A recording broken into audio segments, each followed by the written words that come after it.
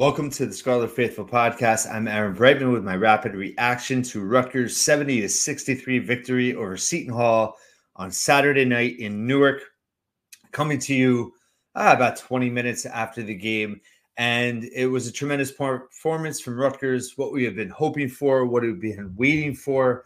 And so many great performances from this team tonight. And really what was such a crucial game for this team.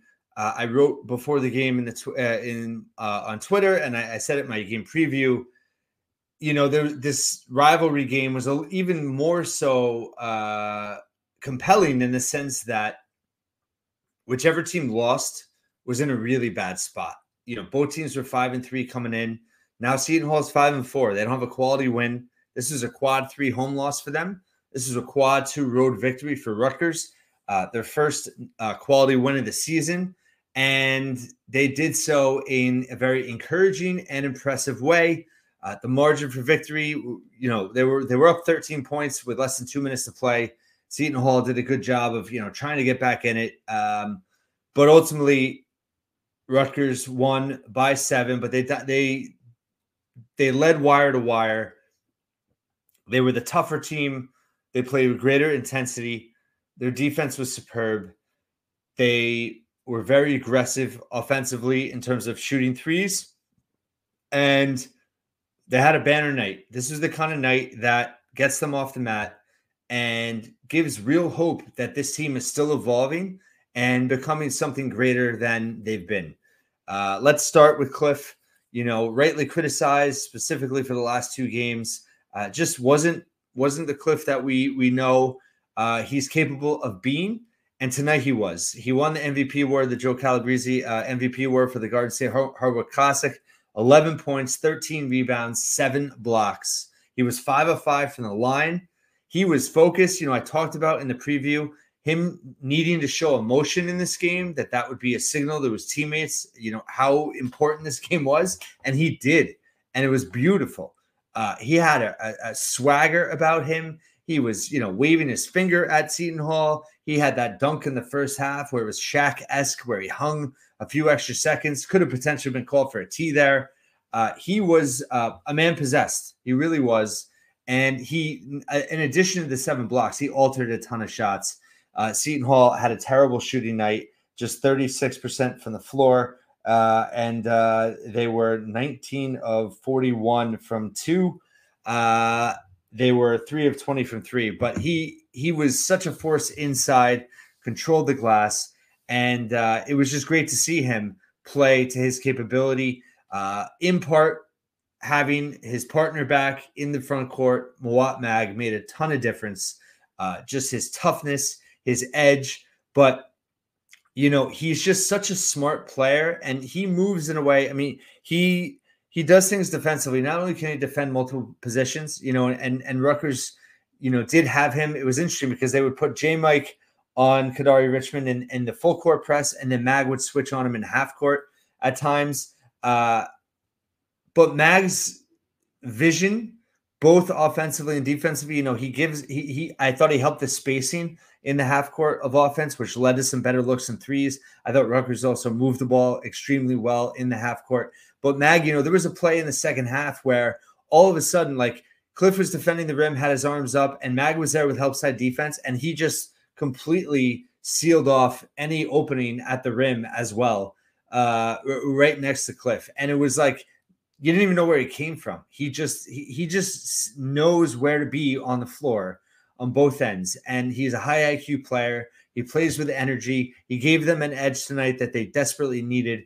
And I also thought, like, that layup he made in traffic in the first half, that had to be a great mental hurdle for him in terms of coming back from the ACL, playing that first game. You know, it was 2 or 3 defenders, and he literally had to, you know, kind of hurdle through, stepping through traffic as he drove to the lane, and he finished, and he had body control, and he hit the ground, and he came through. And getting through that must have been like a total, just kind of like a breath of fresh air, you know, hurdle or a weight off his shoulders in terms of that he's healthy and he's back, and he made a huge impact. He played eight rebounds, had 4 points.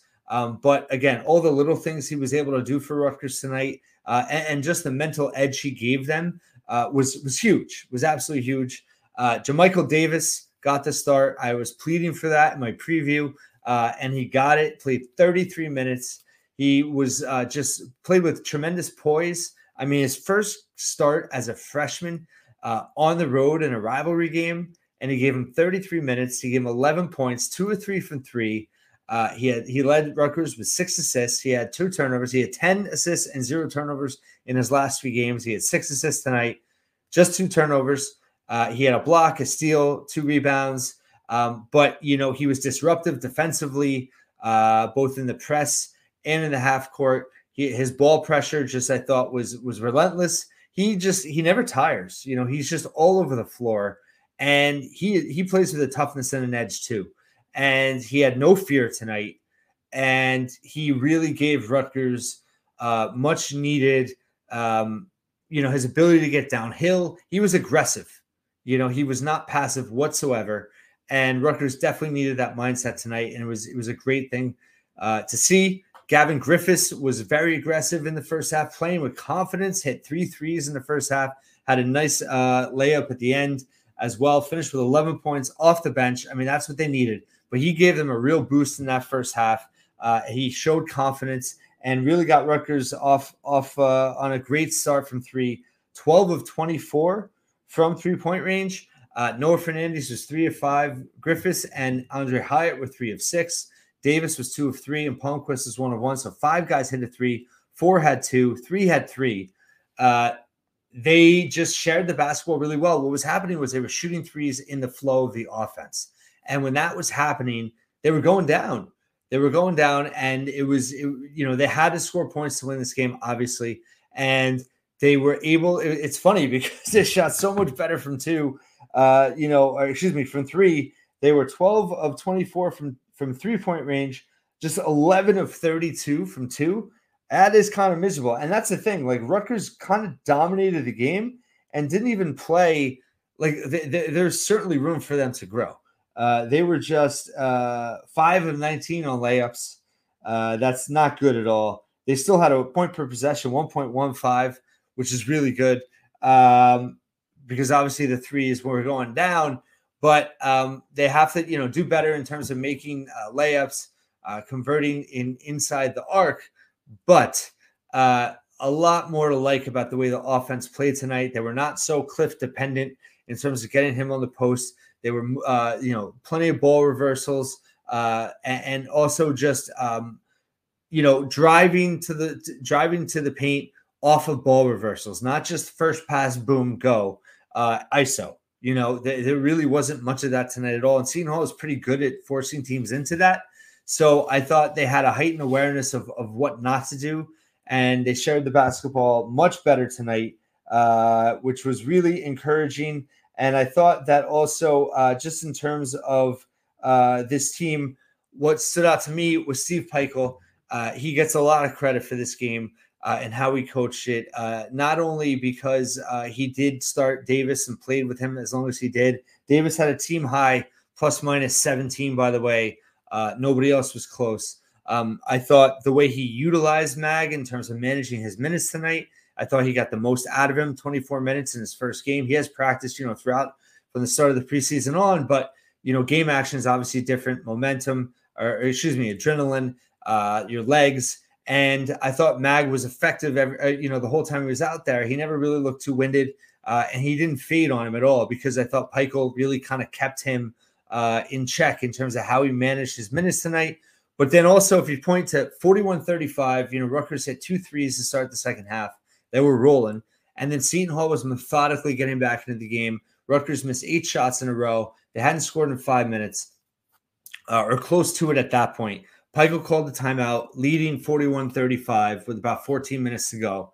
And although Rutgers didn't score right off of the timeout, they got 6 consecutive defensive stops. It ultimately led to a 9-0 run. Rutgers was, boom, out in front by 15. And although they didn't run away with it, and Seton Hall, obviously got back into it late, although, Rutgers did have, it was kind of, one hand in terms of the distance of the lead. But Seton Hall certainly made it interesting that final minute and a half, but they never truly got back into the game before that.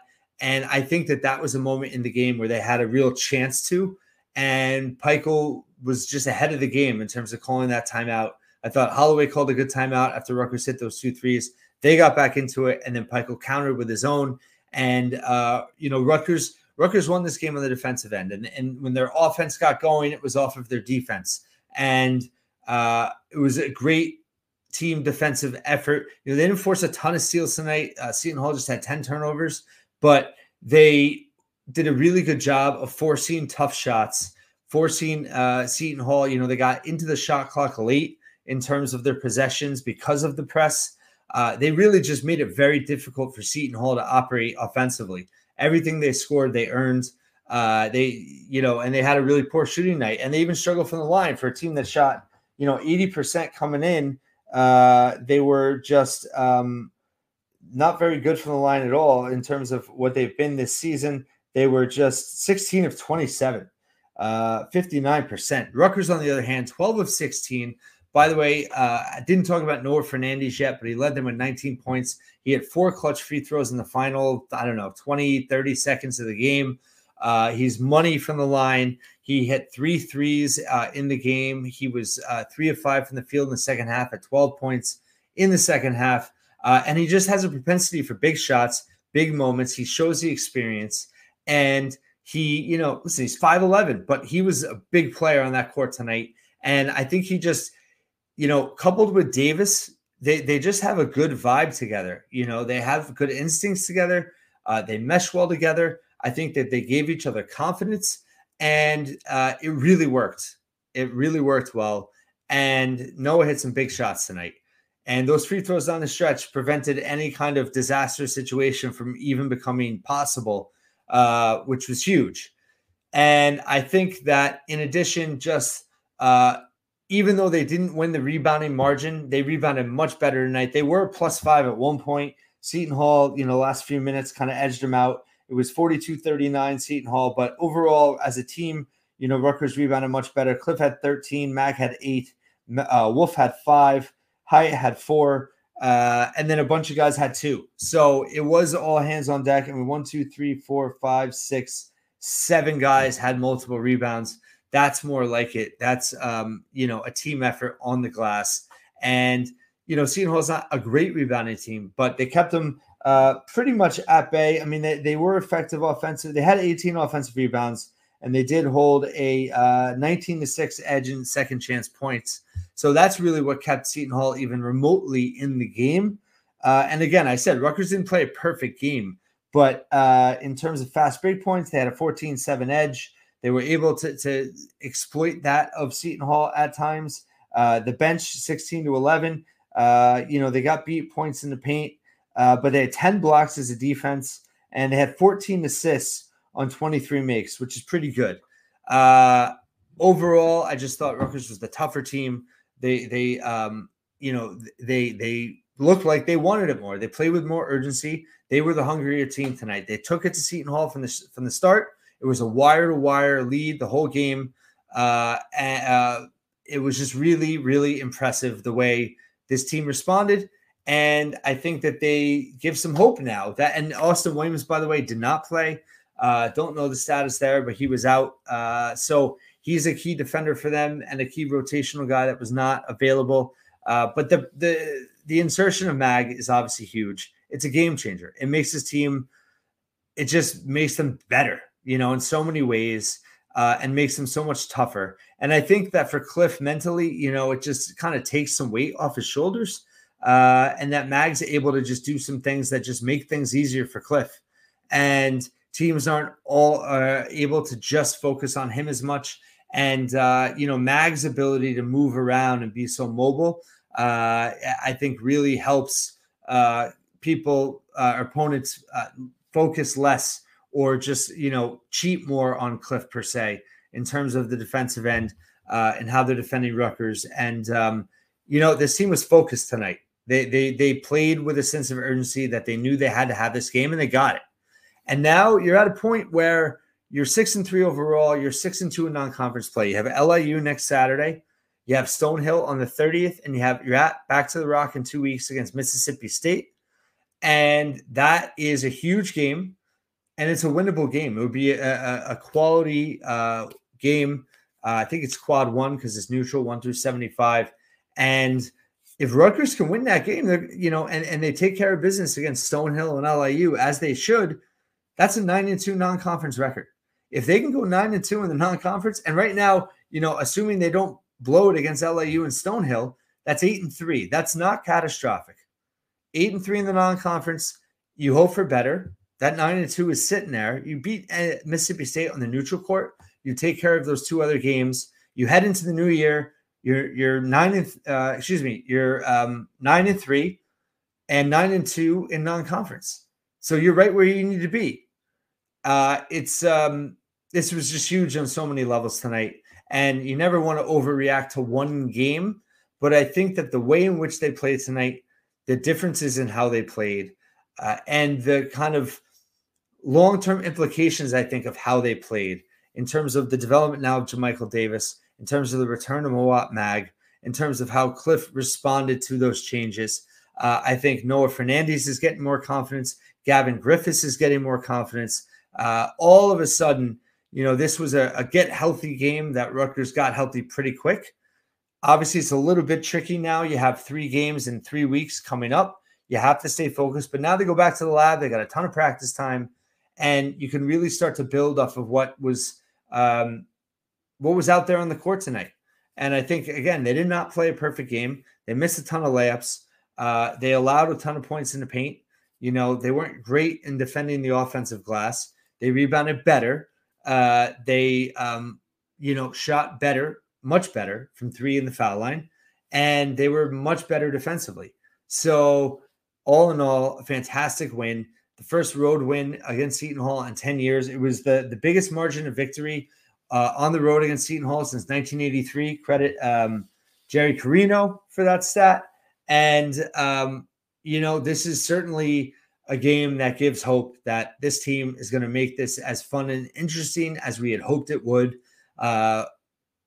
The Princeton, Illinois losses are not bad losses at all. They're quad 1 losses. Illinois is fantastic, even though they lost to Tennessee tonight.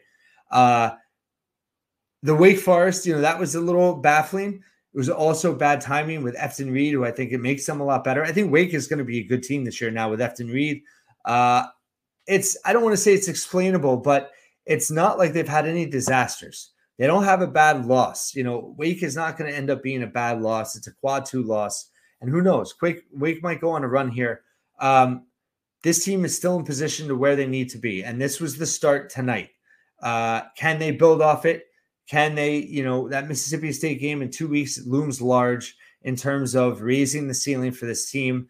But it was just from a pure fan standpoint, it was just so satisfying to see this team play the way they played tonight, the way we all believed they could play. They were played with passion. They were inspired. Pikiell pushed all the right buttons, and everything was working tonight. Shaheen Holloway was frustrated out of, so frustrated. And Seton Hall could never match the intensity of Rutgers. And that was so satisfying. It really was, to see them kind of take the will of Seton Hall in this game. I really thought that happened. And it was the first one in this series since 2019. They didn't play in 20, obviously. They're now the teams have split over the last 6 meetings, 3-3. Pikiell's now 3-4 against Seton Hall. So that was big in terms of the series as well. And you don't get swept in the state of New Jersey. Obviously, Princeton, is probably the best. Is I think the best team of these 3 teams. But Rutgers got a much needed road win. I think it was good to get away from the rack, and a great response after a really disappointing flat performance at Wake Forest. And fired up, super satisfying win. It's always fun to beat Seton Hall, and just with everything that was on the line tonight and with how they responded, kind of best case scenario. And then Mag coming back, the emergence of Davis, shooting threes, seeing Gavin emerge. It's all great stuff. Thanks for listening and watching the Scarlet Faithful podcast once again.